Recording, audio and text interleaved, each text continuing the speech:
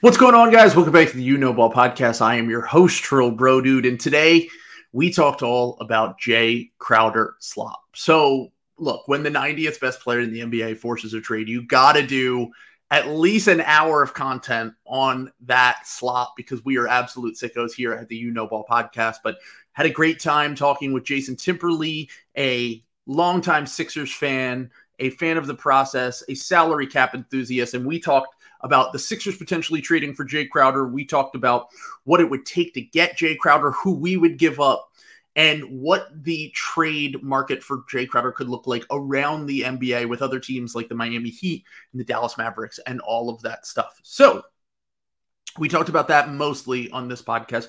Jason is one of the top subscribers to the You Know Ball Patreon. He is a head hog, and there are plenty of those now. I am absolutely blown away by everyone's support on the Patreon. We're almost at $1,000 a month, almost 150 subscribers. It's absolutely crazy, and I could not thank you enough for this. I need to give a quick shout out to all of the head hogs on the You Know Ball Patreon, including Jason. So not only do we have Jason on there, we also have RJ Spargo. We also have Anthony DePaul. We also have Brandon from New Jersey. Our latest new head hog, Chase. Thank you, Chase, for subscribing this week. We have John Shields. We have Shrek, and we have Tigrum. So thank you to everyone who has signed up for the top tier on the Patreon. Thank you to everyone who signed up for the Patreon in general. I cannot thank you enough. If you want to hear these episodes early, if you want to watch live streams of them, if you want to get that extra bonus episode every week of You Know Ball that we only share a preview of for the free subscribers, then please sign up for the You Know Ball Patreon. We have the Discord. We have extra content. We have all types of stuff planned for there. So please go subscribe if you can. It actually has got to the point where I usually don't share personal news on the podcast, but I actually did quit my job the other day due to the fact there were a lot of reasons. One, I think it's just best for my mental health and my life in general.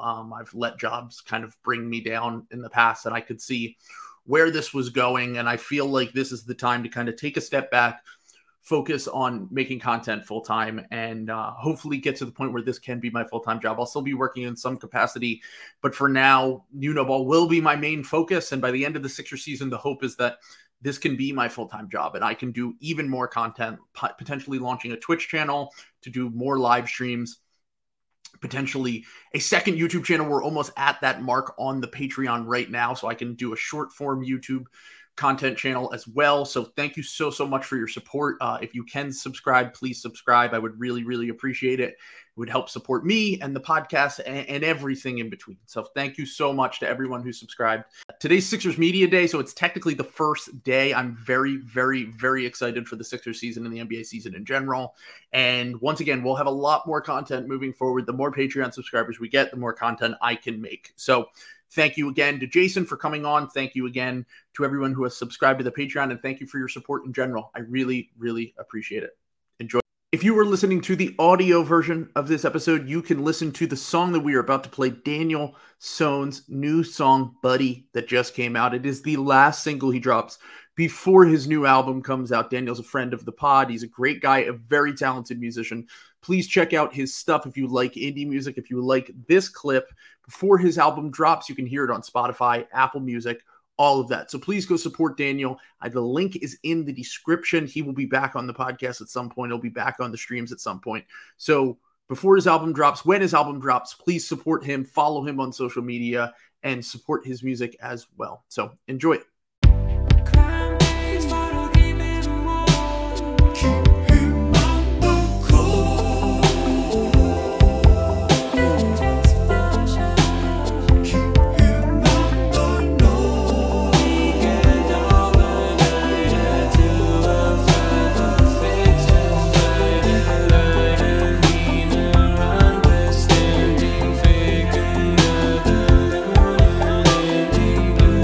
Sky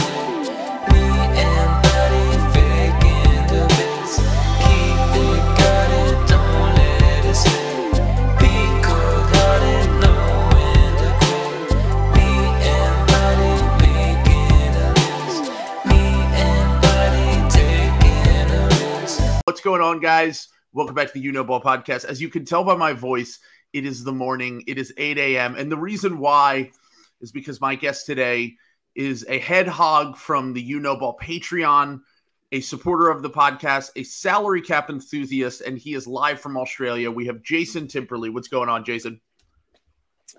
Hi, Trill. Thanks for having me. I had to pay my way onto this podcast by being a head hog, so I'm glad. I'm glad to be finally on. Yeah, well, if you want to get on this podcast, guys, all you have to do is just bribe me on a monthly basis, and I'll let. Now, I've been meaning to have Jason on for a while because we've talked on Twitter.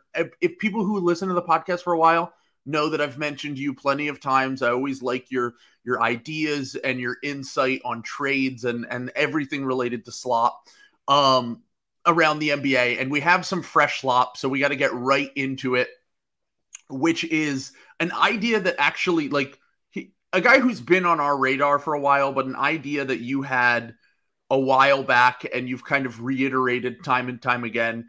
And that is Jay Crowder, who just basically is forcing his way off the Phoenix Suns. They came to a mutual agreement that he would not come to training camp this year and he would be able to explore a trade off the team. As you posted, he even posted his own hype video about it, which is awesome. So why don't you get into why you think Crowder is such a good fit with the Sixers, and especially with their current roster circumstances right now?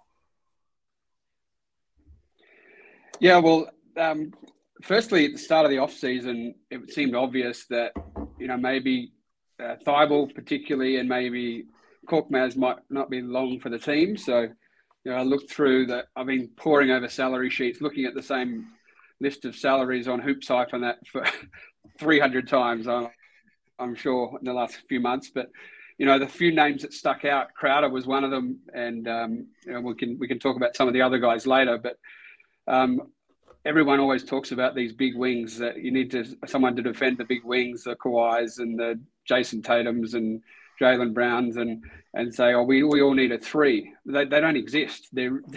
There's hardly any threes around in the whole league. Like, it's everyone wants one. Endangered species.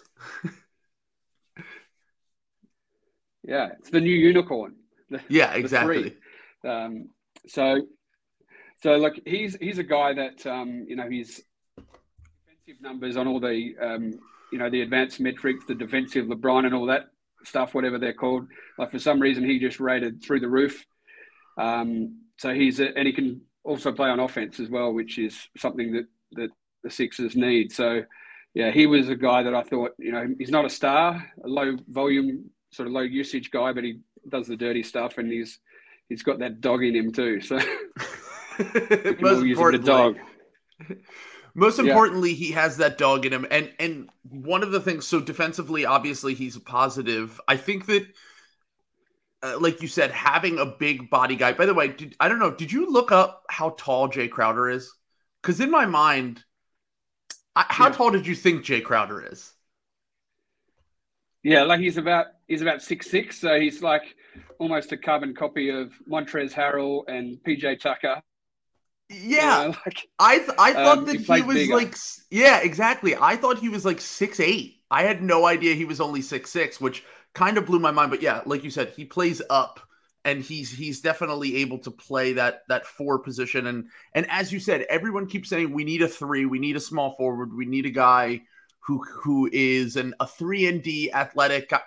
Once again, they don't exist. Threes are not really a thing anymore. And the idea behind getting Jay Crowder would be, okay, you go from last year, your forward rotation being Tobias Harris, who played well in the playoffs. Obviously, everyone knows he's overpaid. He might be playing a little bit out of position this year if he plays the 3. You had Matisse Thybulle, who was fine in the regular season and virtually unplayable in the playoffs. You had Danny Green, who was really on his last legs and is more of a shooting guard anyway and played the 3 just kind of out of necessity. And you had George Niang, who is not he's more of, because he's so slow, he kind of has to play the 5, but that's not even ideally his real position. He plays the 4. I think going from that to having the options of Tobias, Crowder, Tucker, and Daniel House is your 4-man rotation. And then with potential, if any of those guys can't play, like Daniel House has had a on and off record of being good. Like one year he's really good, and then one year he kind of sucks. And the idea behind getting Crowder would essentially be this insurance policy for, okay, if Daniel House can't play, you at least have a third guy who can play some of the 3, who can play the 4, between him, Tobias, and Tucker, and then potentially DeAnthony Melton playing up a position and playing the 3 sometimes, since he has that big wingspan. He's proven he can play the 3 in the past. I think that you would be able to figure out the 3 position. I wouldn't really worry about that. You know, everyone points to, well, Crowder's only played 20% of his time at the 3 since he got to Phoenix. Well, they have Mikal Bridges. Like, he's, as we've said, he played all 82 games last year. He's one of the only guys in the NBA that's actually a 3 and plays most of his minutes at the 3. So I would look at this as kind of like giving you that extra 3-and-D guy. He's not necessarily the greatest shooter, but he puts up a ton of threes. He's going to get you there volume-wise. He can guard the Giannis's. He can guard the Jimmy Butlers. He can guard guys that you don't want your star players to ever have to worry about, because then they can preserve themselves for offense. And he can put up a ton of threes. He makes the defense respect his shot. And he's kind of, like you said, in the mode of a PJ Tucker. And between him, Tobias, and Tucker, and then potentially even Daniel House, I would feel a lot better about the Sixers forward rotation, because I think that's the weakest part of the team right now, which is why I 100% think the Sixers should be interested in acquiring Jay Crowder. Yeah, absolutely. And having Crowder in there allows you the flexibility of using Tucker at the small ball 5 more as well. So, you know, because you're covering those minutes at the 4 and the 3. But yeah, Crowder, you know, his steal numbers were insane last year. I think he was like top 15 of the league in steal percentage. Like, he gets his hands on the ball. He was horrible offensive rebounder, but a decent defensive rebounder. But yeah, he big body, strong guy that can defend a lot. And yeah, for those really small 3s, you're right. You've got Melton and House. If you need to defend, say a Buddy Hield playing the 3, or Eric Gordon playing the 3, or something like that, you can go with one of these other guys. Yeah, the large majority of 3s, as I've said before, like I said, there's probably 5 or 6 3s in the NBA left, like real 3s. And 2 of them are on the Boston Celtics, who are just going to be a bad matchup for us no matter what. As long as we have a drop coverage center with Joel Embiid, as long as we have James Harden as our second or third best player, depending on what happens with Tyrese Maxey, and we have Tyrese Maxey as one of our 3 best players, and Tobias Harris is like the 4th guy. Like, I think the Celtics are just going to be a weird matchup for the Sixers, because athletically they can expose us a lot. There's a lot of things that they can do offensively with pull-up jumpers, running pick and roll, having Rob Williams as a lob threat if he's healthy, spacing the floor with Al Horford, that it's just going to give the Sixers problems. So I think trying to get as many 3-and-D playable wings, like, I want to corner the market on this, because basically what Tobias became last year, once we got James Harden, once he eased into his role, was like a super Jay Crowder type. So like having Crowder, having Tucker, having Tobias, having guys who are willing 3-point shooters who will try their ass off on defense and can all bring something to the table defensively. I didn't even know that about the steal rate thing that you just said, but that's huge, because I think one of the ideas behind losing Matisse Thybulle is that you would have Melton kind of fitting into the role that Thybulle was in, but having more offensive viability. And you need as many guys as possible to get the team out running, because right now you went into this offseason and you try to get as many defense first guys that can generate turnovers, that can get the team out running, because we think the offense, if James Harden is somewhat normal, is going to be totally fine in the half court. It's the transition game where you have Tyrese Maxey out running, even Montrezl Harrell. Just get the team kind of going in transition to get them kind of getting back to more of a fast play style, so that they can hit you in a multitude of ways to kind of attack the other team and make this offense truly unstoppable. I feel like Crowder, if he's up there steal rates wise, defensively, if he can end possessions with rebounds, if he's, like you said, he's not a great offensive rebounder, but that's why you got PJ Tucker. That's why you got Montrezl Harrell. That's why you got DeAnthony Melton. You got them to cover those areas and then to have guys who can shoot and defend and once again, corner the market. Like, these guys don't become available that often. Like, there's a reason why Tucker and Crowder are always these hot commodities when they're free agents, because you can acquire OG Anunoby. You can acquire Mikal Bridges. You can acquire these guys who are in this mold of 3-and-D player because they've become like the most desirable skill to have for a role player, basically anyone who isn't a star. Yeah, absolutely. You mentioned Boston, like Milwaukee's got a couple of good big wings as well that we need to defend. So they're exactly the, two favorites in the conference. So we've got to be able to, throw people at them.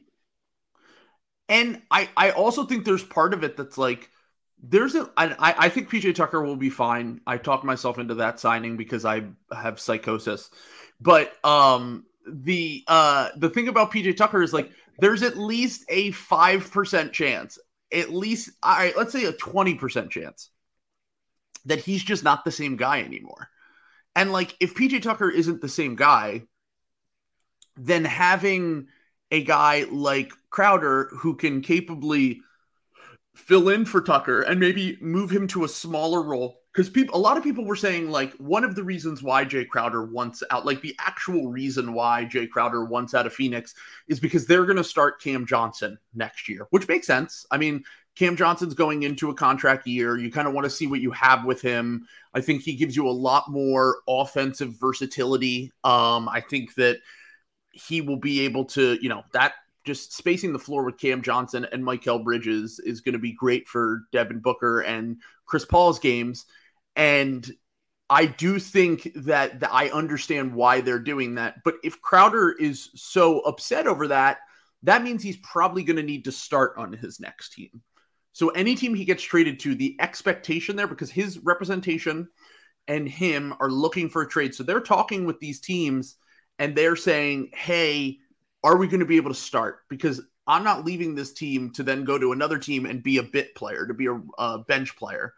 So if that is the case, then my idea behind this was you can't bench Tobias. Doc would never bench Tobias. They pay him way too much money. If they ever have hopes, and by the way, also the way that Tobias played at the end of the last year, he shouldn't have been benched.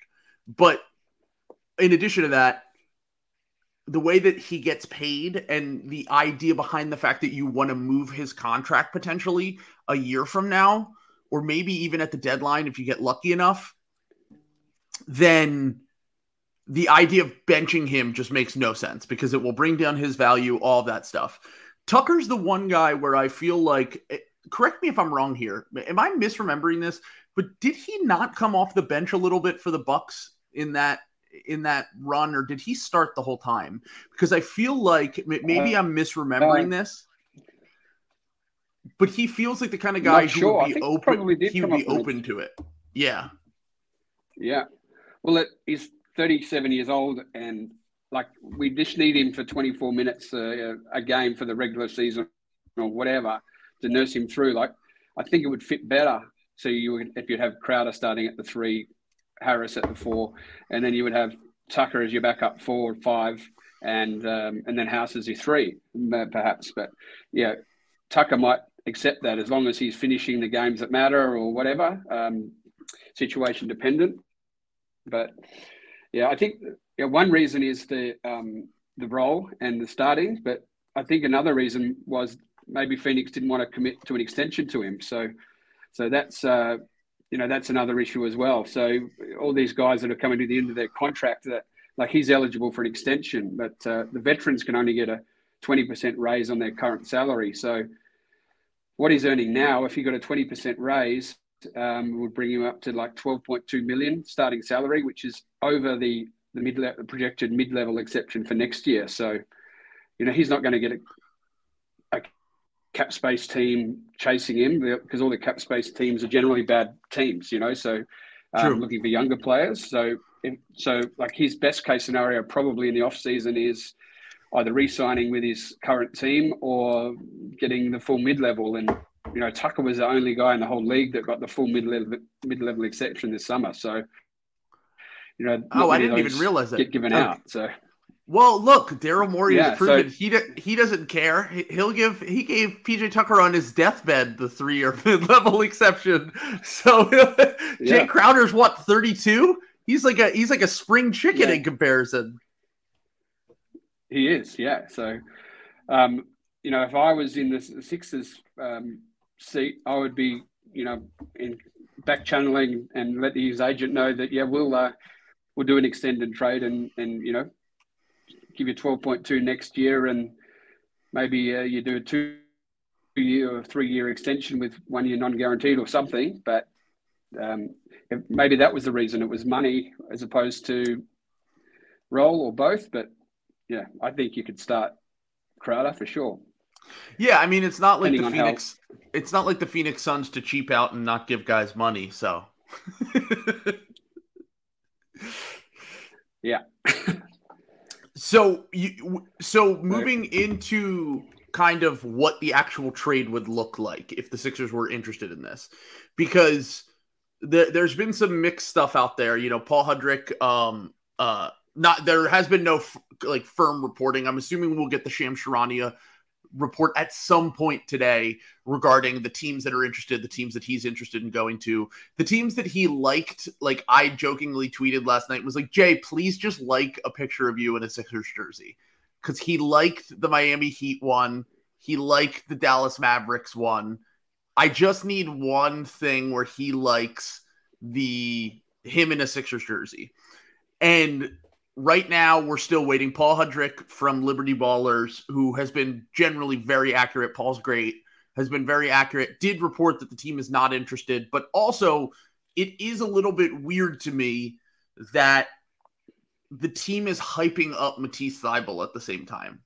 Like, going into trading, because we get the Keith, as our boy Keith Pompey does a lot, he does some legwork for the front office.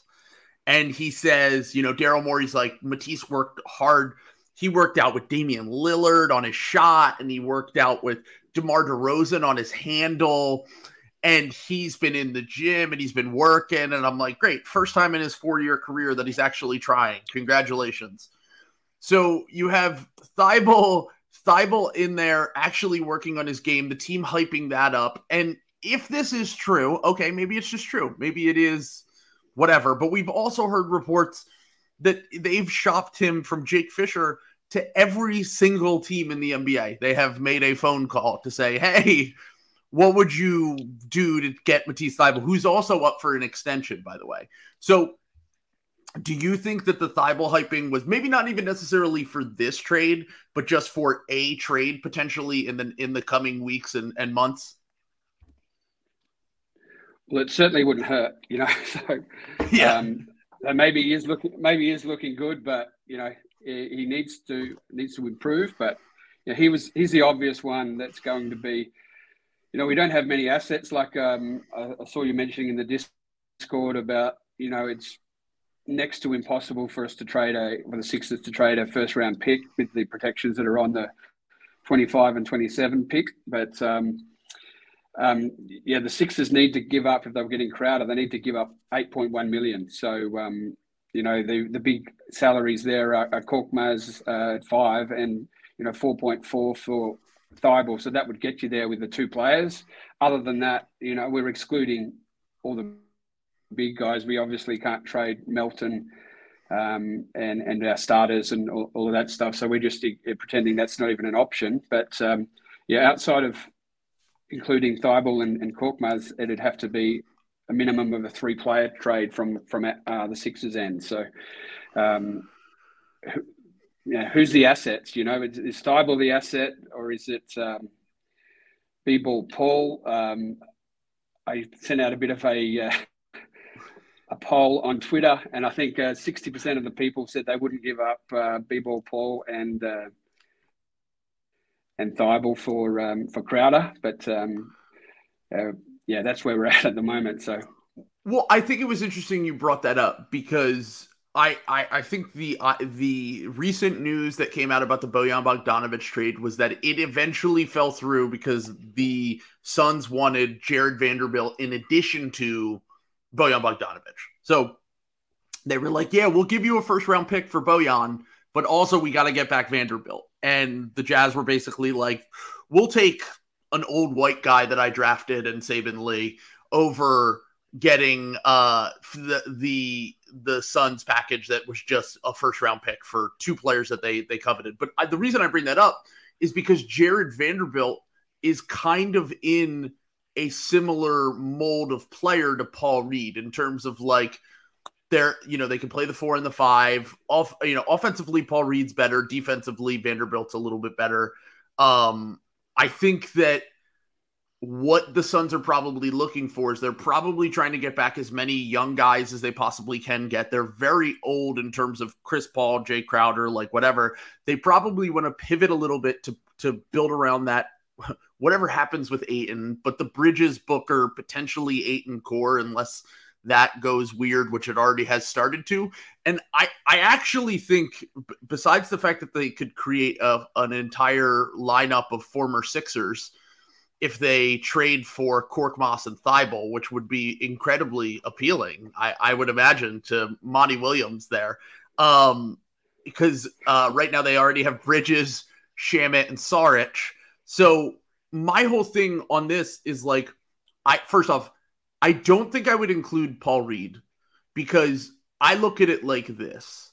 If you have to give up Paul Reed and Thibault, you're completely locked in. Now, once again, you're going to be locked in either way, basically, because you got to look at it like they're not going to have salaries to send out to match in trades if they trade for Crowder, unless they're willing to move off of one of the guys that they just acquired, whether it's Tucker, Melton, or Crowder. But that's probably not going to happen. Generally speaking, you don't sign a guy or trade for a guy and then trade him before the deadline, especially positive players.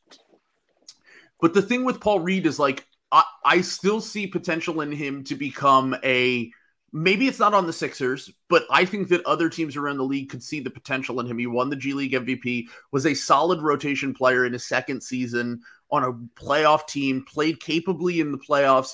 The fouling's an issue, as we all know. Defensively, I think he has a lot of versatility. Defensively, I think he can bring a lot to the table. And offensively, I think his game will only get better on that side. We don't know about the shot, but I think everything else will kind of round into form for him. And at worst case scenario, I think he'll be a solid, versatile backup big. And I think that's a valuable thing to have in the modern NBA. But my whole point on this is like, the reason why I wouldn't is because it's a possibility Crowder gets traded to another team or Crowder gets traded to your team. You can't come to an agreement on an extension. And then he's a free agent at the end of the year. And at least with Reed and Thibault, and one of the reasons why I think Reed and Thibault could be potentially appealing to other teams is because they are restricted free agents after this upcoming season. I'm remembering that correctly about Paul Reed, right? Because he did better with this rookie deal stuff, but he did the 3-year second round pick contract, which I believe means he would be a restricted free agent after this upcoming season, right?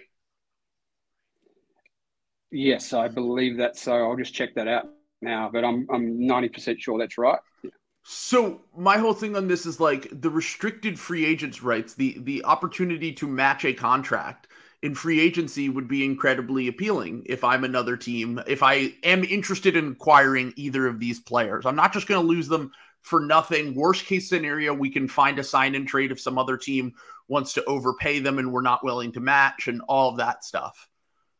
So I guess my two questions for you is, one, do you think Thibault is good enough to be the main guy? If it's just Thibault and Korkmaz, let's leave Paul Reed out of this.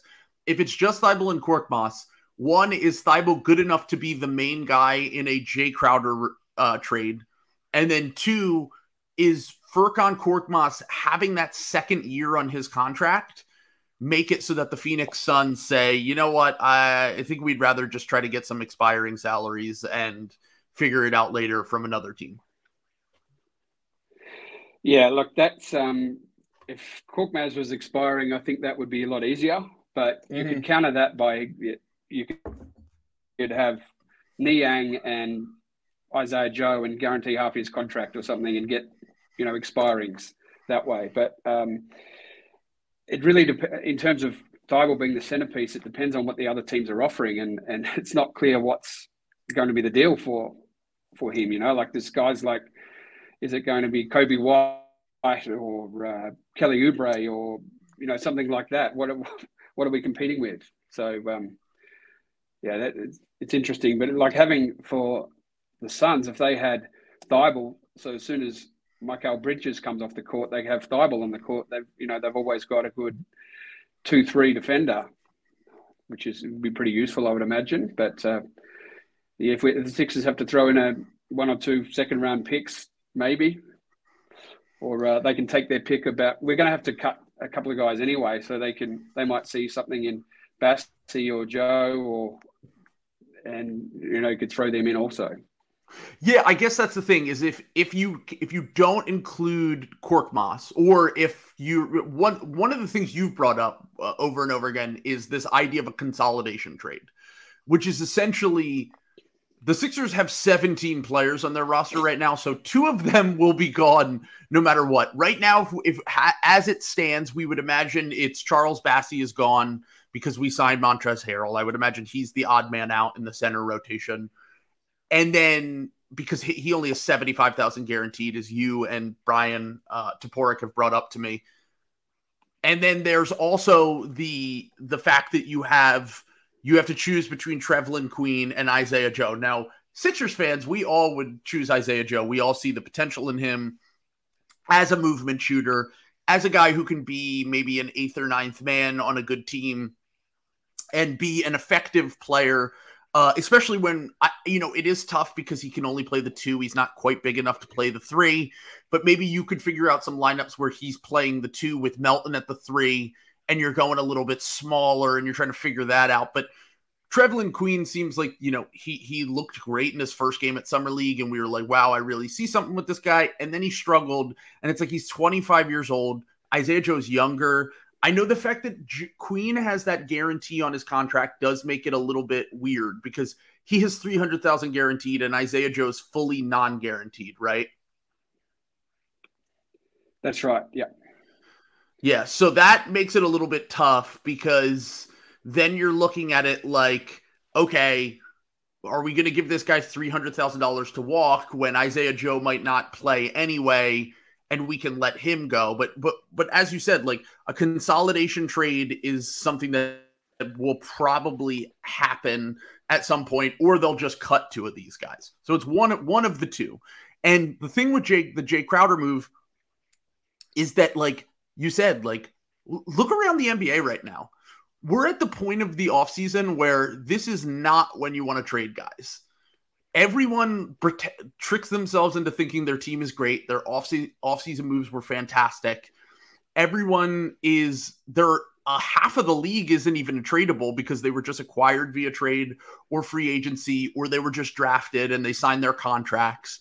Like, this is not a good time to trade guys. So as you said, like the best quote unquote assets or guys that you might be able to acquire are the Kobe Whites, who like, I personally think that, like, I mean, I'm lower on Thibault than most people, but I'd probably still take Thibault over Kobe White just because, like, Kobe hasn't really done anything so far in his career. Like, you never know what you're going to get. You have to pay him pretty much right away. And also, like, is a bench guard that much of a need for the Suns? They already have Shamet. They already have Campaign. Like, I don't think Kobe White's much better than those guys. And then you have like Kelly Oubre, and like they've already done the Kelly Oubre experience. And I think every team that trades Kelly Oubre ends up being happy that they traded Kelly Oubre, which gets us into like the Heat and the Mavs and the teams that have been like suspected as like pursuers and guys that teams that Crowder has expressed interest in playing for, right? The Heat one is interesting to me because they have virtually no tradable contracts. Like, if you look at their roster, it's like Kyle Lowry on a near max, Jimmy Butler, obviously you're not going to trade him. Bam Adebayo, obviously you're not going to trade him. They're all on max contracts. And then that leaves only one real tradable contract. And it's not a tradable contract because of its length and amount. and that's Duncan Robinson. So Duncan Robinson makes $18 million a year. Like, we were joking in the Discord yesterday. Someone was like, what does Duncan Robinson have left? 2 years? I was like, he has 4 years left on his contract, and he just got benched in the playoffs, was being played out of the rotation by Max Strus. Like, they're real tradable guys are like Gabe Vincent, who makes no money, Max Strus, who makes no money. There's almost no way they can get to that number because they can't even trade Dwayne Dedmon because they just re-signed him. So, like, if the Heat are involved in this trade, they would have to move off Robinson and incentivize the Suns to take on that contract. And why would the Suns do that? No, I can't see any way the Suns would do it. It'd have to be a third team, I'd imagine. But unless, of course, the Suns are, getting rid of Campaign and Šarić or whatever, but they're not going to want to have that long contract, And, the normal suspects for something like that is the rebuilding teams, but Utah basically said they don't want any long-term salary as well, which is the reason why they got so little for Bojan. I thought there would have been other opportunities if they were willing to take on some money. From Mavericks would be one. That's another story. But yeah, Miami, I just can't see any way it would happen. Like, I'm sure he wants to be there because he get the starting job, and that was the tweet you mentioned. You liked to tweet. Linking him to the Miami Heat earlier in the offseason, which, one of the things that got me thinking that this could happen, that he wanted to opt out. But, I just can't see it happening at all. Well, like, every team you look at and you go, oh, Jay Crowder might be a nice fit there. Oh, he might be nice with the Portland Trailblazers. It's like, well, the Trailblazers aren't going to give up Josh Hart, who they just acquired. They're not going to give up anyone that they can't give up guys who they just acquired via trade and free agency. Like, there's plenty of teams like the Heat and the Blazers and all these teams where he would fit great. Sure, the Lakers, they don't have what it takes to get even a solid starter like Jay Crowder. Not a world-changing player, just like kind of a guy, like kind of a good playable guy in the playoffs. And someone who, look, the shot comes and goes. He's not the most reliable shooter in the world, but he's willing to put up those shots. He's able to defend those bigger wings, as we said. And because of that, like, you have to give up something. And I really have thought about it, and I've been maybe there's some team. It's just like when the Pistons traded for Bojan, we were all like, wait, what? like there might be a team out there that just like we're not even thinking of at all, like the Washington Wizards or the whoever it is that might just like sweep in, get Jay Crowder, or give him a starting role, and he's happy. Like, another team I thought of where I felt like he would be a great fit is like the Denver Nuggets, but like the Nuggets just brought in Bruce Brown, they just brought in Kentavious Caldwell-Pope. They really don't have any tradable salaries. Like, you're not going to give up anyone in your rotation to get Jay Crowder. Like, there's plenty of guys, there's plenty of teams that could potentially be interested in acquiring Jay Crowder. But like, I really do think that the Sixers, from a salary standpoint, from a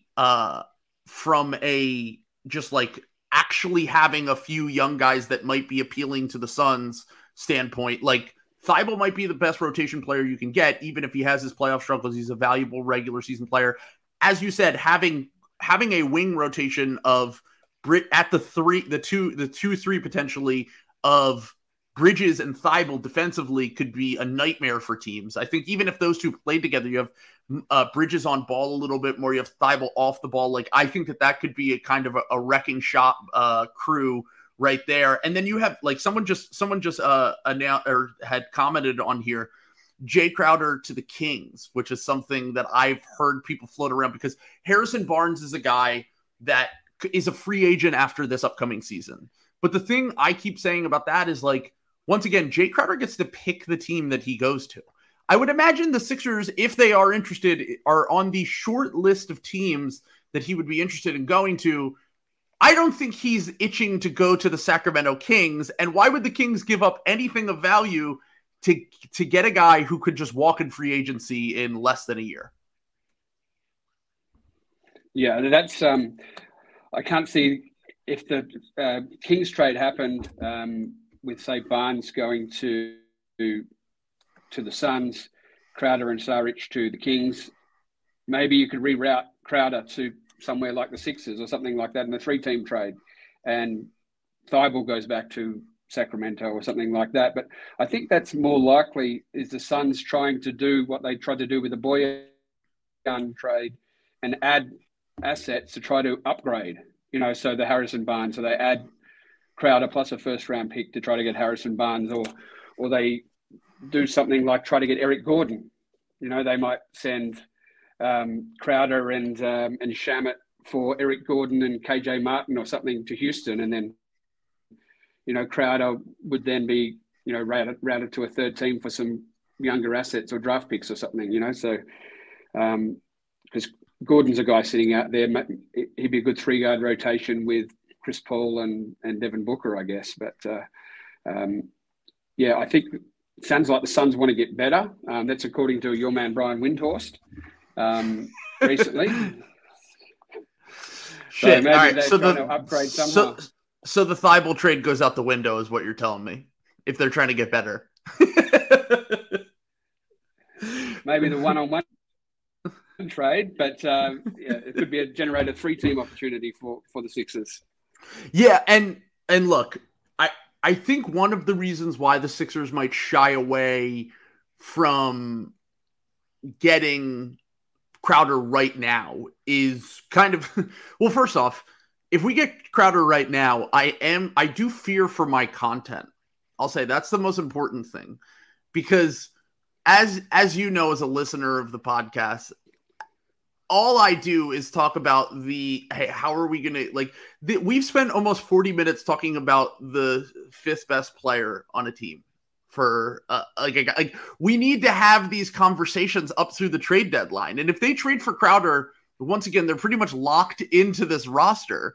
And I do wonder, I'm not even but in all seriousness, I wonder if they look at Thibault and they look at Paul Reed and they look at these guys who they could have to potentially move off of to acquire a guy like Jay Crowder. And they say, we want to keep our powder dry.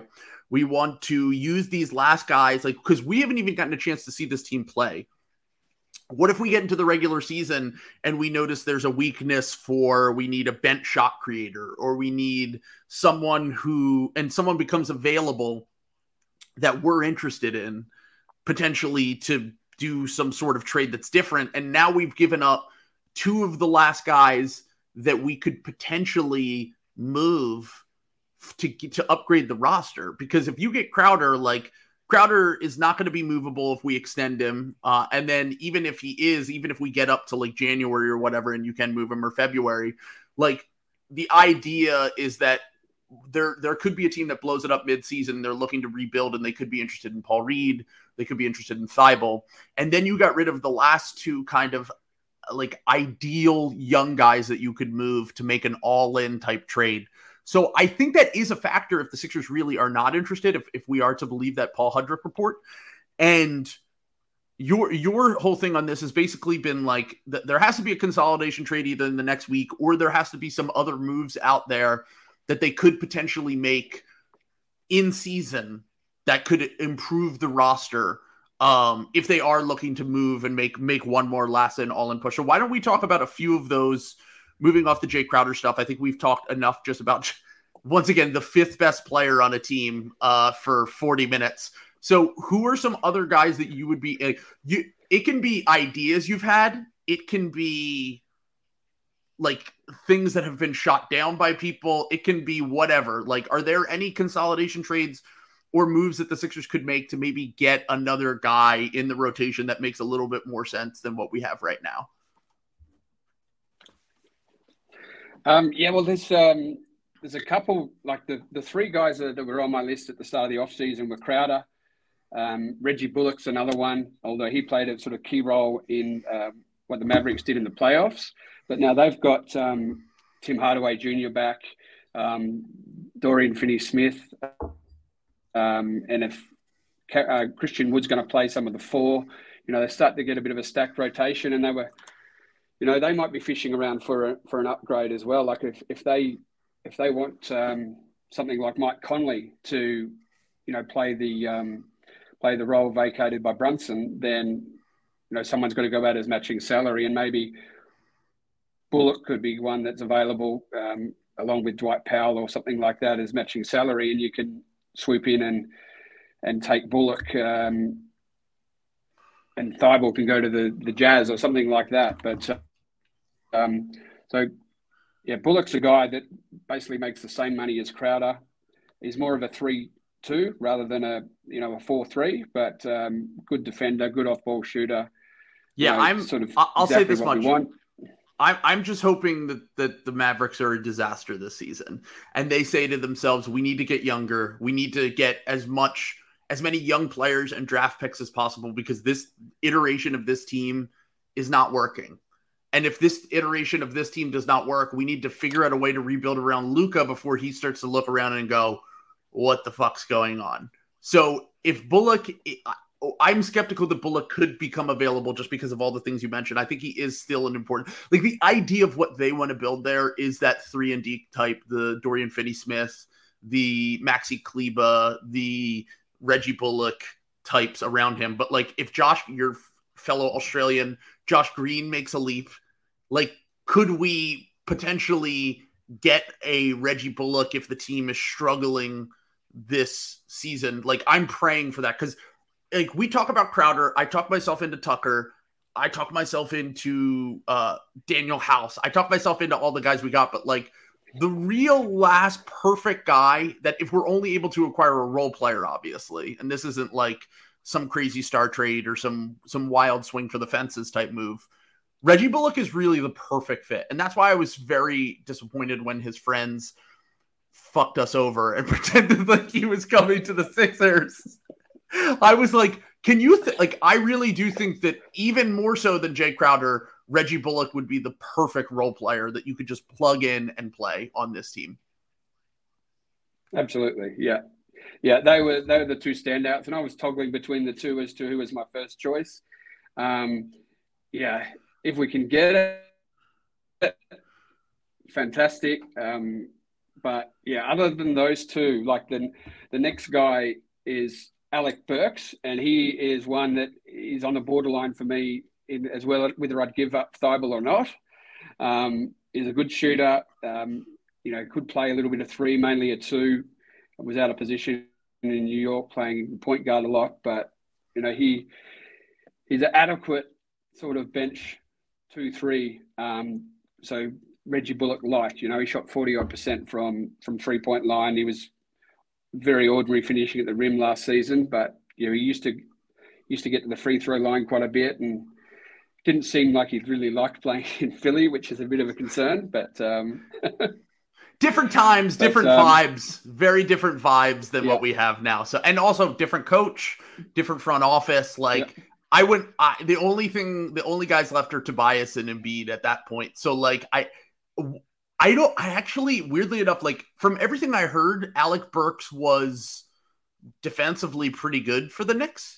I think that, like you said, he was a little bit overextended in that point guard role, but like, if he's your bench shot creator, I think he's a perfectly adequate bench 6 man, 7th man, whatever. I don't think I'd give up Thibault for him, which is weird to say, as everyone knows that listens to the podcast, I'm not high on Thibault, but like, if there is a small, tiny chance that Thibault can even bump his percentage up to where he was shooting wise to his rookie season, where he's at like 34% on medium volume from 3 per 36. I think that having another defensive wing that might be able to have a small percentage chance to survive offensively is a better fit with this roster, because you have Harden, because you have Maxey, because you have Embiid, because you have Tobias already to cover a lot of the shot creation stuff. And Burks is an efficient scorer. Once again, he's terrible at finishing, but he's a decent mid-range shooter. He can shoot pull-up threes. He can get to the line when he needs to. Like, he's not a terrible option as a shot creator. I just feel like I'd rather take my chances on a 3-and-D wing, or at least and I think that Thibault will probably never get there with the 3 element of that. But I think defensively, playing spot minutes in the playoffs, you're hoping that Melton and Tucker and House can cover the rest of the minutes. I think I'd probably just stick with that. And like, how much, here's the thing, Alec Burks is better than Shake Milton, but like, is he that much better than Shake Milton that we know that he can, we're going to pay him $10 million more a year, get rid of Matisse Thybulle, And, once you get to the playoffs, like, Shake is inconsistent, but Shake's had some really good playoff games. Even this year in the Hawk series, like, I think that Shake might be a guy that, like, if you're really starved for that bench shot creation, he might be able to fill a little bit of the niche that you could get from Alec Burks, and just makes a lot less money, is younger, doesn't have the injury record, and you don't have to give up anything to get him. Yeah, no, that's very fair. And like at the start of the offseason, after Noel and Burks got traded to Detroit in that salary dump, I assumed, they're going to just flip him for whatever. And they said, we'll keep him. We like these guys. We want to play them. And I was like, okay, sure. But Detroit really seems like they have no idea what they're doing, and I love it. Yeah, and then they traded for Boyan. I think, okay, well, maybe they're going to be good. It's good to have a couple of guys around.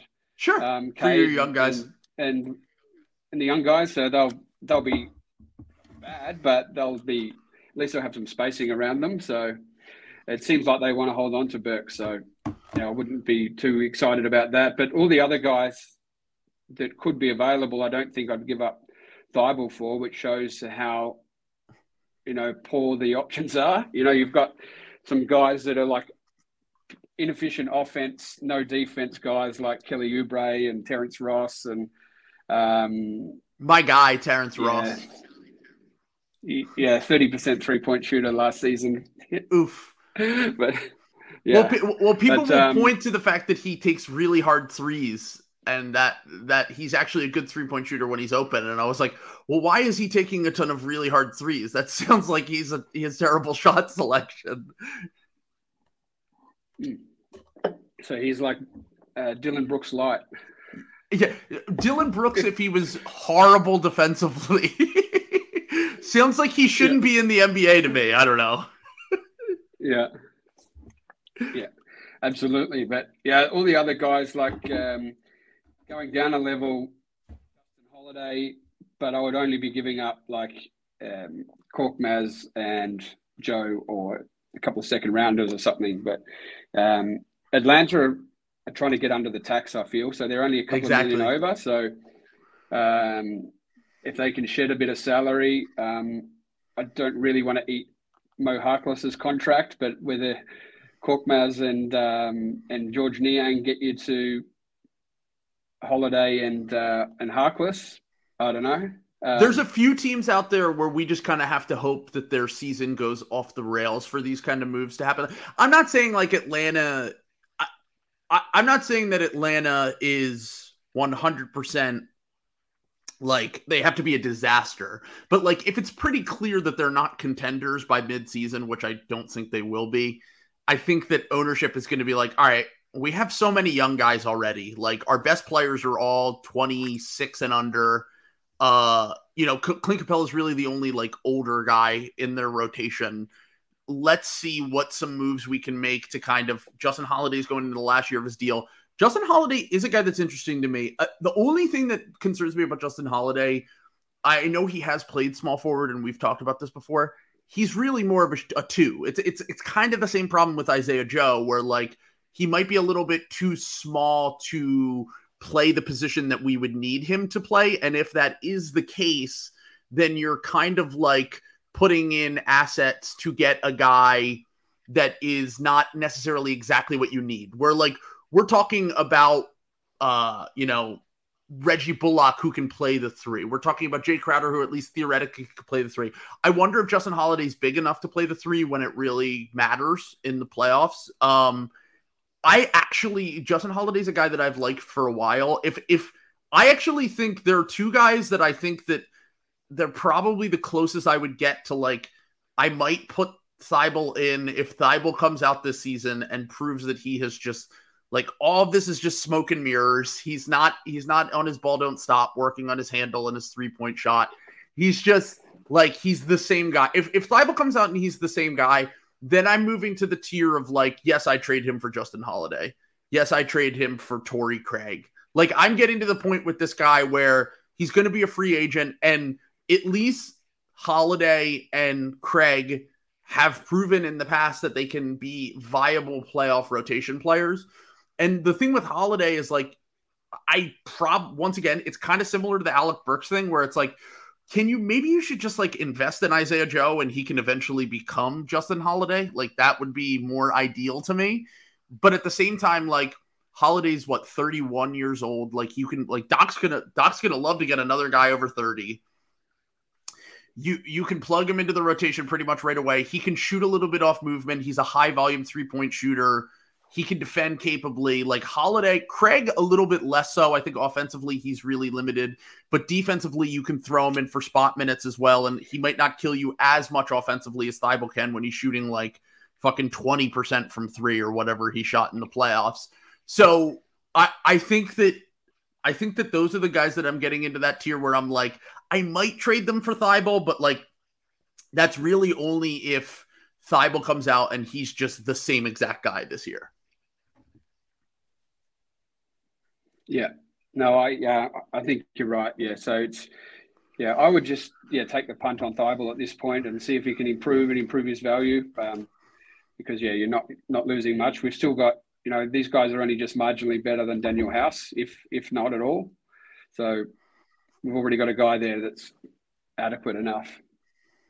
And maybe Melton can play. Maybe Melton can play up. Like there's at least a possibility that he can play some of the 3. Maybe I've just talked myself into that, but like I know for a fact that he did this with some smaller lineups in Memphis last year, and they were always better when he was on the court. Like it was pretty much like he was one of their best players in terms of on-off. Like I think Melton will bring a lot. And once again, like a thought I had was, let's go back to the Crowder thing.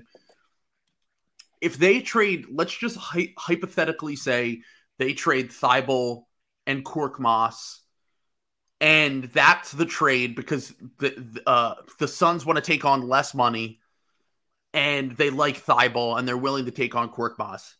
Then you look at our bench, and yeah, it might be a little bit like 4 heavy, where like we have Tucker, Reed, Niang. Like there's a lot of guys that can play the 4 on the bench. But to me, if you start Crowder, which is what you brought up the idea of doing that earlier, where you start Crowder and Tobias Harris at the forward positions, then your bench is DeAnthony Melton, PJ Tucker, Montrezl Harrell, Daniel House, Paul Reed, George Niang. That's your 11-man rotation, not even getting to like Shake Milton and like whoever else is left. If you do a consolidation trade, maybe you keep Isaiah Joe or Charles Bassey or whatever. That to me is like the best bench in the NBA. Like you have a former 6-man of the year, a very good role player in Tucker, a very good role player in Melton. You have Daniel House, who has been up and down in his career, but he'd be like your 9th man. George Niang is your 11th man. Paul Reed is your project 4-5 off the bench. Like, I feel like that's immediately the Sixers are already, they've improved their bench massively, but I feel like that would make it so that they have the best bench in the NBA, arguably at least. Yeah, them or the Clippers probably. They're very true, deep, but yeah, it would be the best bench that they've had in ever, probably. Yeah, our bench always sucks. Yeah, so better than the starting 5 in the Iverson days. It's true. If you put Iverson, all right. So the starting backcourt is Iverson and Melton, Daniel House at the 3, Tucker at the 4, Montrezl Harrell at the 5. That's like a 60-win team in 2001. Better than Tyrone Hill and Aaron McKee and George Lynch. No Eric Snow slander on the podcast though. Sadly, the OG point guard Eric Snow. Yeah, but yeah, no, it is funny that it is funny that they would go from being one of the thinnest teams in the NBA to like last year. Like I think even if they make no moves, even if this is the roster. I said this the other day, like, I think if you take Montrezl Harrell, he's the best bench player on last year's team. I think if you take DeAnthony Melton, he's the best bench player. Daniel House, he's in the conversation for best bench player. Maybe Paul Reed or Thibault are better than him. We'll know. We'll see this year. but like you're adding two. Oh yeah, no Speedy Claxton slander either. Good point, Ty. That's a great point. I would never slander the Hofstra legend, Speedy Claxton, but there is like you're putting yourself in a position this upcoming season where you're going to be much deeper, where guys that were not even guys that have been relied on for years that have just proven to be unplayable in the playoffs, Thibault, Korkmaz, those guys, they're like on the fringes of the rotation right now, which is why I once again think that like the Sixers ceiling as a team is like a 60-win team in the regular season, just because even on nights where you're resting Joel and Harden, they're still going to run 8 or 9 deep. And Doc has proven that in the past with these deeper teams, he can get these guys like the best out of these guys. Like even when Embiid got hurt last year, we were competing with the Bucks and we beat the Grizzlies. Like Doc has proven that like, if you give him a deep regular season team, he's going to win a ton of games with those guys. And if we expect everything that we expect out of Maxey taking the next step, some of these young guys to take the next step, like I still think Crowder trade or not, this is going to be a very deep, very good regular season team. And that unless there's a complete disaster or the vibes are just incredibly fucked, I would imagine that this team is going to win a lot of regular season games. Yeah, absolutely. And the way things are at the moment, like COVID's still around, so depth is so important. Like a guy could get sick for a week and if you've got these guys behind them that can play, you never know when you're going to have that, miss a guy for a week through illness or injury. So if that comes to the playoffs, you can still get through a series if you miss a couple of key rotation guys. Yeah, exactly. And like, I think that as we know, with PJ Tucker at his age, as I said earlier, on his deathbed, we have Joel Embiid with his injury history, James Harden with his recent time/injury management that they've been doing over the past year or two with him. I think it will be extremely beneficial to have a deep team, which is why, once again, I think I'd probably just do whatever it takes. I might draw the line at including Paul Reed, which is funny because he might not even end up being in the rotation this year. But I think that depth is super important. But like, I'd pretty much do anything else that it would take just because they have so few things left to trade that I would probably just make that move for Jay Crowder. We'll see. Once again, I think that we'll probably get a trade sometime in the next few days. So we'll learn soon who's interested, whatever. But is there anything else you want to say on that last point before we move on to our last topic? No, just a timeline the Sixers are on. I think they just got to put everything into the next 2 seasons and just fucking go, So with the way that the NBA, the way that stars get unhappy and the way that guys age super quick sometimes with the roster that they have right now, I think it would be a very, very bad sign if not now or at the trade deadline, we're not making this all-in type push. Because I have not said it on the podcast, but there is a part of me that is worried that if this team underperforms again in the playoffs, like with it, as deep as the East is, you have bad luck or you just have like a bad injury at the wrong time. Like you could be a first round out even as a really good team. Like you could have to face the Cleveland Cavaliers in the first round this year. Like this is not the old Eastern Conference. And if that is the case, like there's a world where Joel Embiid asks out after the season. So like, if you're not making every single move that you could possibly make to make this team into a contender, and you're holding on to guys that have proven that they cannot play in the playoffs, despite maybe potentially having trade value to different teams, then I think that would be a critical mistake and could be the downfall of this iteration of the Sixers.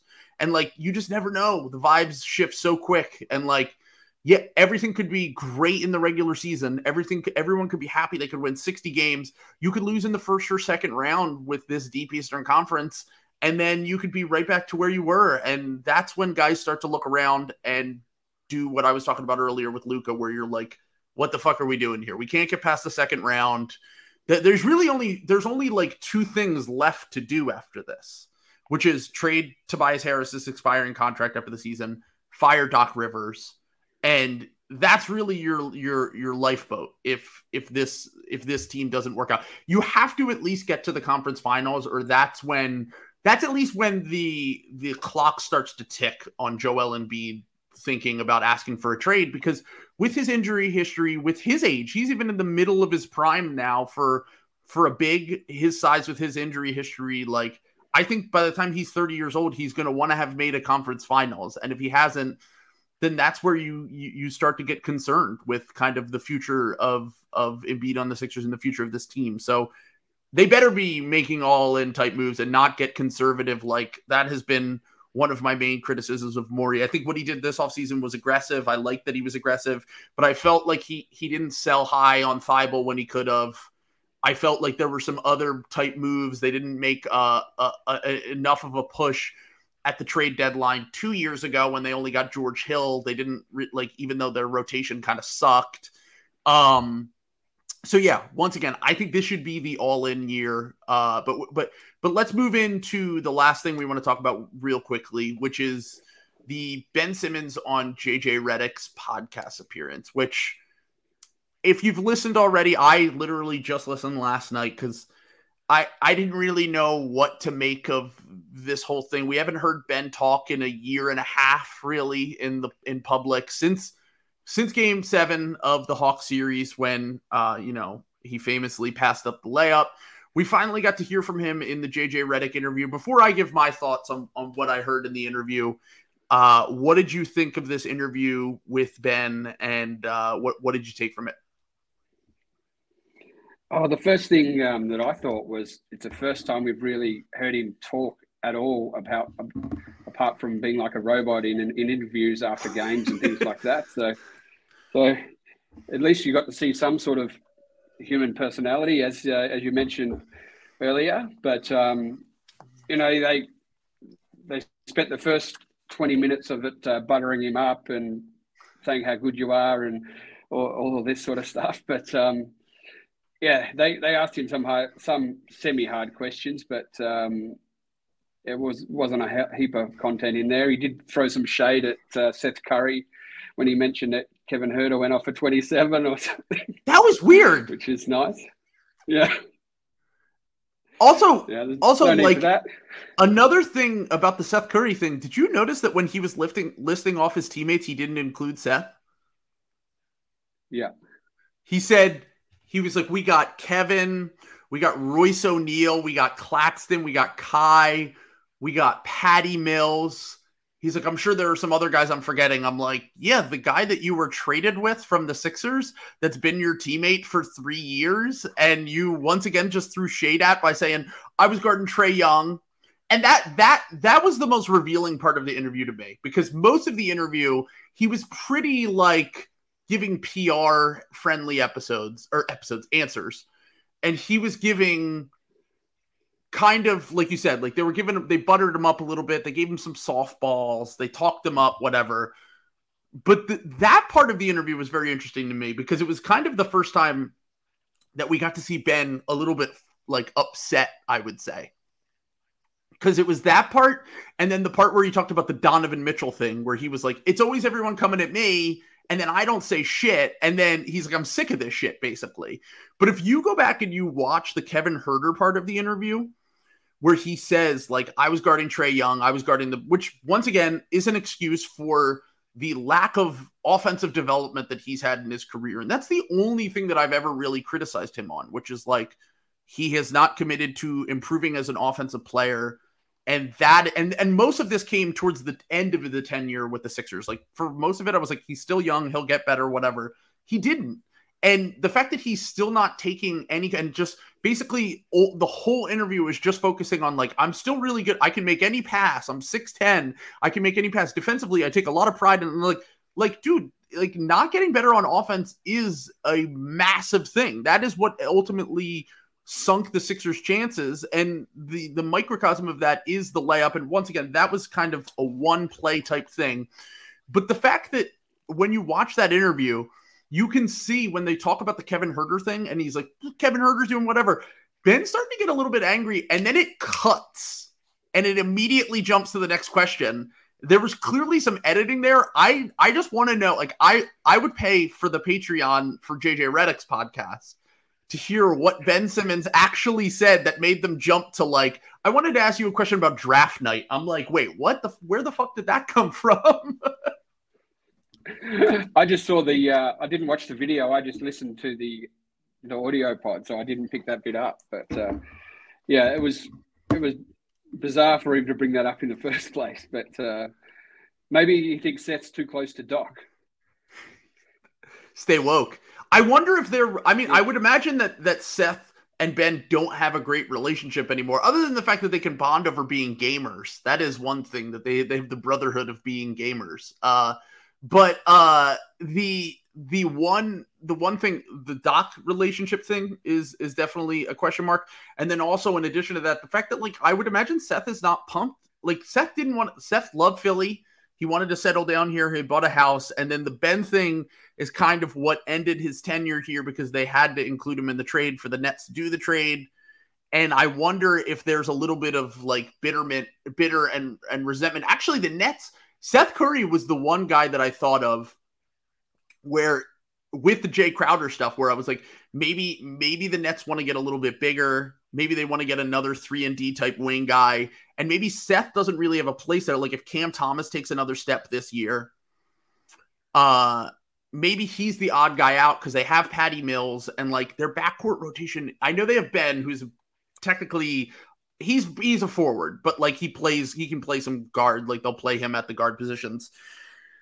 I do wonder if, like, their lack of size will make them say, like, we got to trade Seth before we have to pay him a lot of money on his next contract. And Ben might have some insight to that, and that's why he doesn't mention Seth with the core of the Nets moving forward. That was my thought, but that's also my slot brain, where, like, I'm like, he didn't mention the fifth best player on the team, so obviously that means that Seth is gone. Seth and Ben hate each other, and that means that there's a Jay Crowder for Seth Curry trade coming up here in the next few days. Well, that's 100%. That's how it works. But yeah, absolutely. That makes sense for sure. But yeah, so, and as someone said in the comments, Jonathan just said in the comments, Ben swears that none of us know anything about basketball. It's so fucking true. This whole interview. And once again, I came out of this interview thinking more anything out of Ben. Like, I didn't think that, like, I don't really think deep down that Ben's, like, a bad guy or anything. I think he's kind of, he's a bit of an introvert, and he can come off as, like, a cocky asshole sometimes because of that. And also, once again, keep in mind, like, as JJ said in the interview, like, Ben's 6'10". Like, from a very young age, they knew that he was going to go to the NBA. They knew that he was raised to think, like, you're the shit, basically. So I understand where some of that, like, arrogance might come from. But, like, as someone said, he talks down, like, when he passed up the layup and he was like, oh yeah, you guys want to watch film with me? You guys want to get in the lab and watch some film? Like, you don't know shit about basketball. And it's like, I don't know. I don't think it takes a rocket scientist to realize you should fucking shoot a layup when you have a 6-foot guy on you in in crunch time in a tied game in the playoffs. And that's the thing that annoyed me the most about this, because once again, I don't really think Ben is a bad guy. I think he's kind of a boring guy. I think he's kind of an introverted guy. I think that he has this weird, like, mix of, like, confident but at the same time, like, jaded and bitter towards everyone and everything. Like, he'll mention something, like, positive about a guy, and then, like, always throw in, like, a little, like, backhanded compliment at something. Like, even Kawhi, when he talked about, like, they were talking about the shot, and they were talking about whatever, he was like, oh yeah, he just was a robot. Like, he went into robot mode.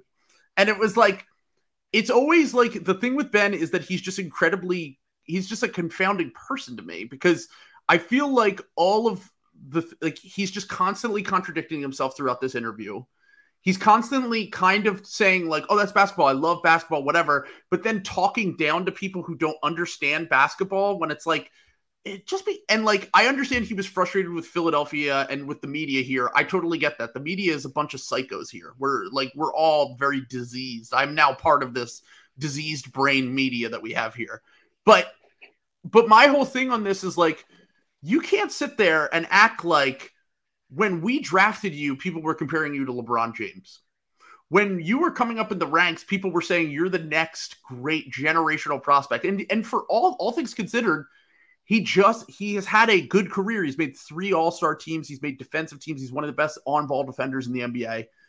But at the same time, like, I understand whatever you were going through this season, and like, you know, maybe you just didn't want to be here, but like, you gotta expect some criticism based on the expectations for what your career was. You gotta expect some criticism based on how things ended in Philly.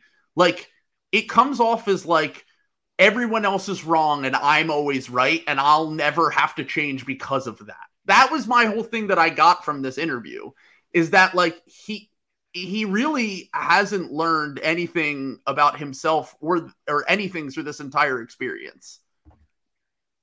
Yeah, like one of the things I've written down here, clearly he's a narcissist. You know, he blames everyone. He blames everyone else for everything. It's never his fault. So, yeah, he's always been like that. He's very, very hard to gauge. Like the background with the Australian team, like he's always an outsider with all the Australian teams. He's quite unusual for, you know, the Aussies. Like it was interesting watching Matisse's vlogs at the Olympics, and you can see the guys like Paddy Mills and like Joe Ingles. Like they, you know, I reckon you could go to and approach Joe Ingles and Aaron Baines at a pub and say, "Oh, g'day, mate, how you going?" and have a chat to them, and they'd be fine.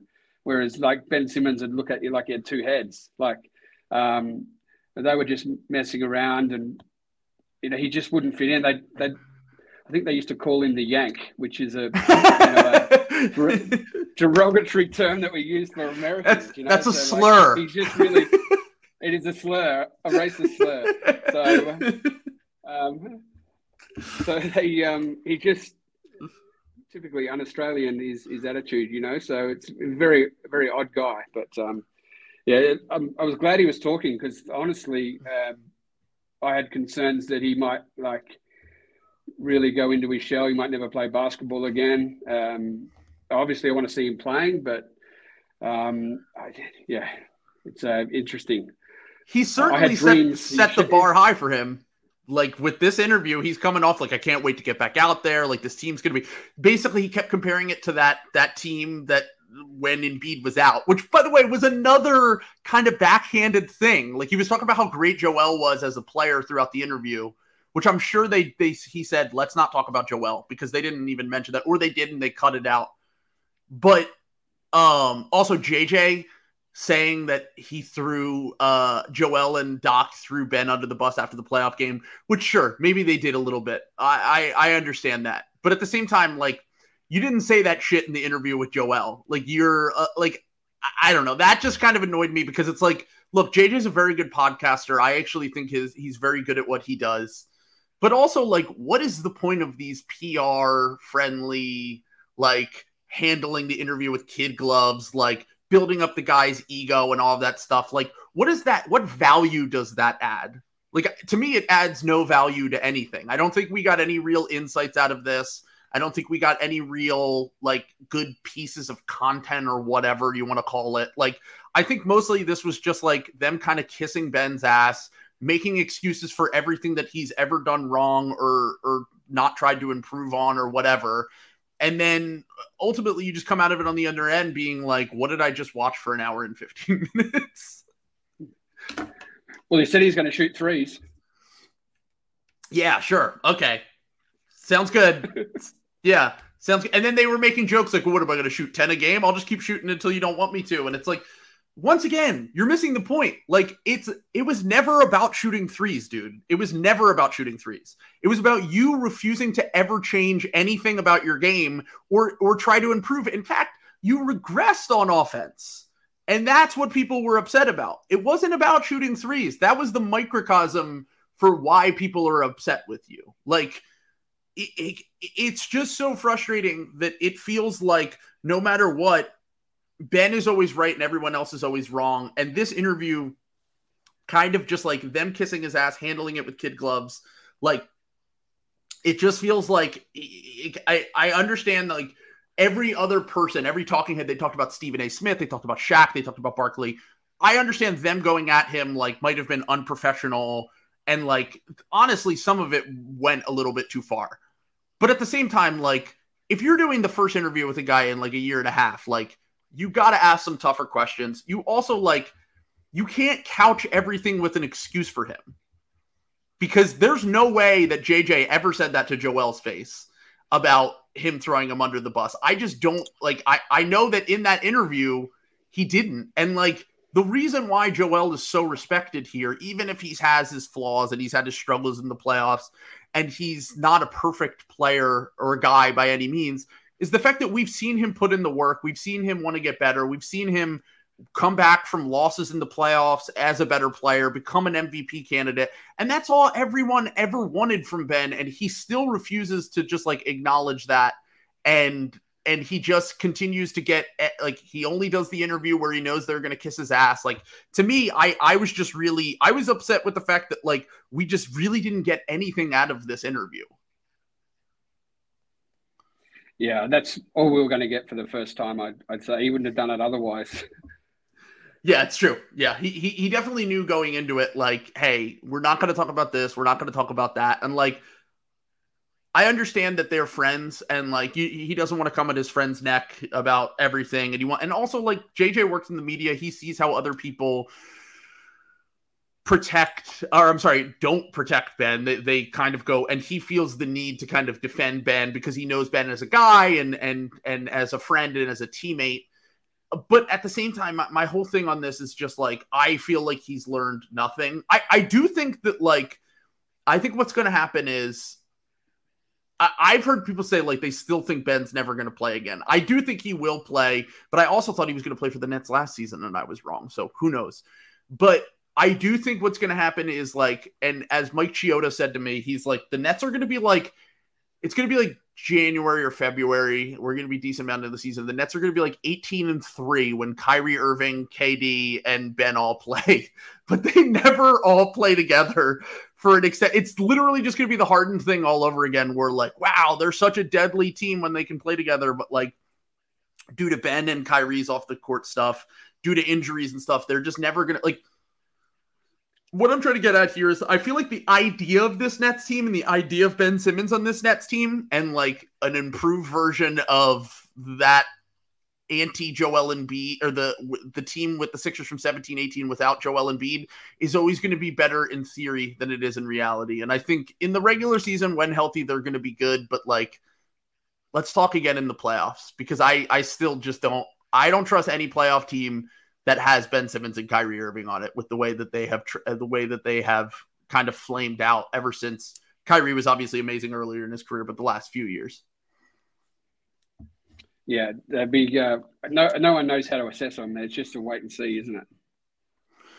Yeah, I mean, what can you really do? Like, we have no idea what this team is going to look like. The East is way better than it was. We have no idea what Ben's going to be like as a player. Like, they kind of brushed, like they talked about the back injury stuff for a little bit, but like if the back injury is real and he had to have surgery to improve that, like the track record of 6'10" athletic guys that get back injuries and have had it really, like he got that first back injury in 2019.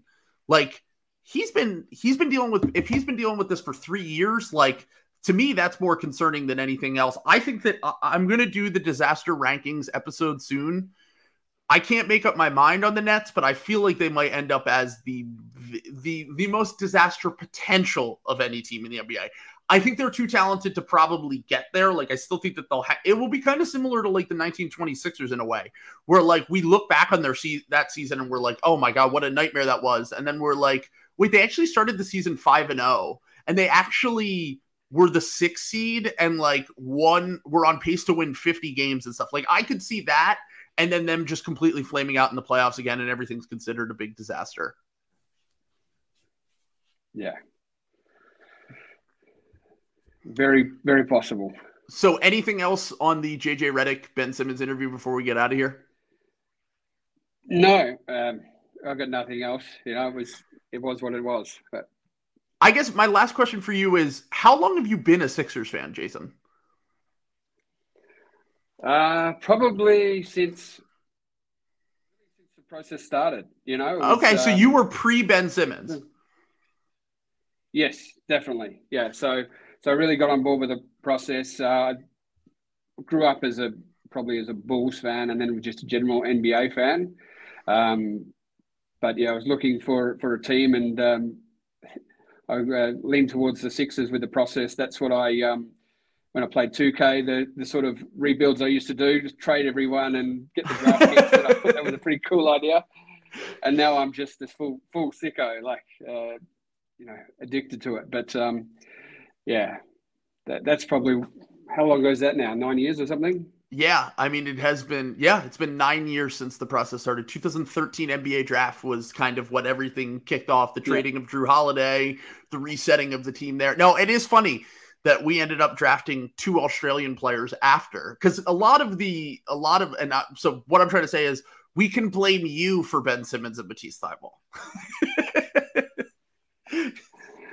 Well, funny story is I tried to name one of my kids Matisse, but my wife overruled me. Oh, well, you're probably in retrospect, your wife was really smart. It's dodged a bullet there. It's like the during the game yesterday, someone brought up to me the fact that there's a child out there named after Carson Wentz from his time with the Philadelphia Eagles. Has not aged well, folks. So your wife might have saved you there. But Jason, thank you so much. You guys can follow Jason. I will put his Twitter in the description. You can follow him for great NBA trade stuff, cap stuff, all of that stuff. So Jason, thank you again for coming on. I appreciate it, bro. No worries. Thank you. Peace, bud. See ya.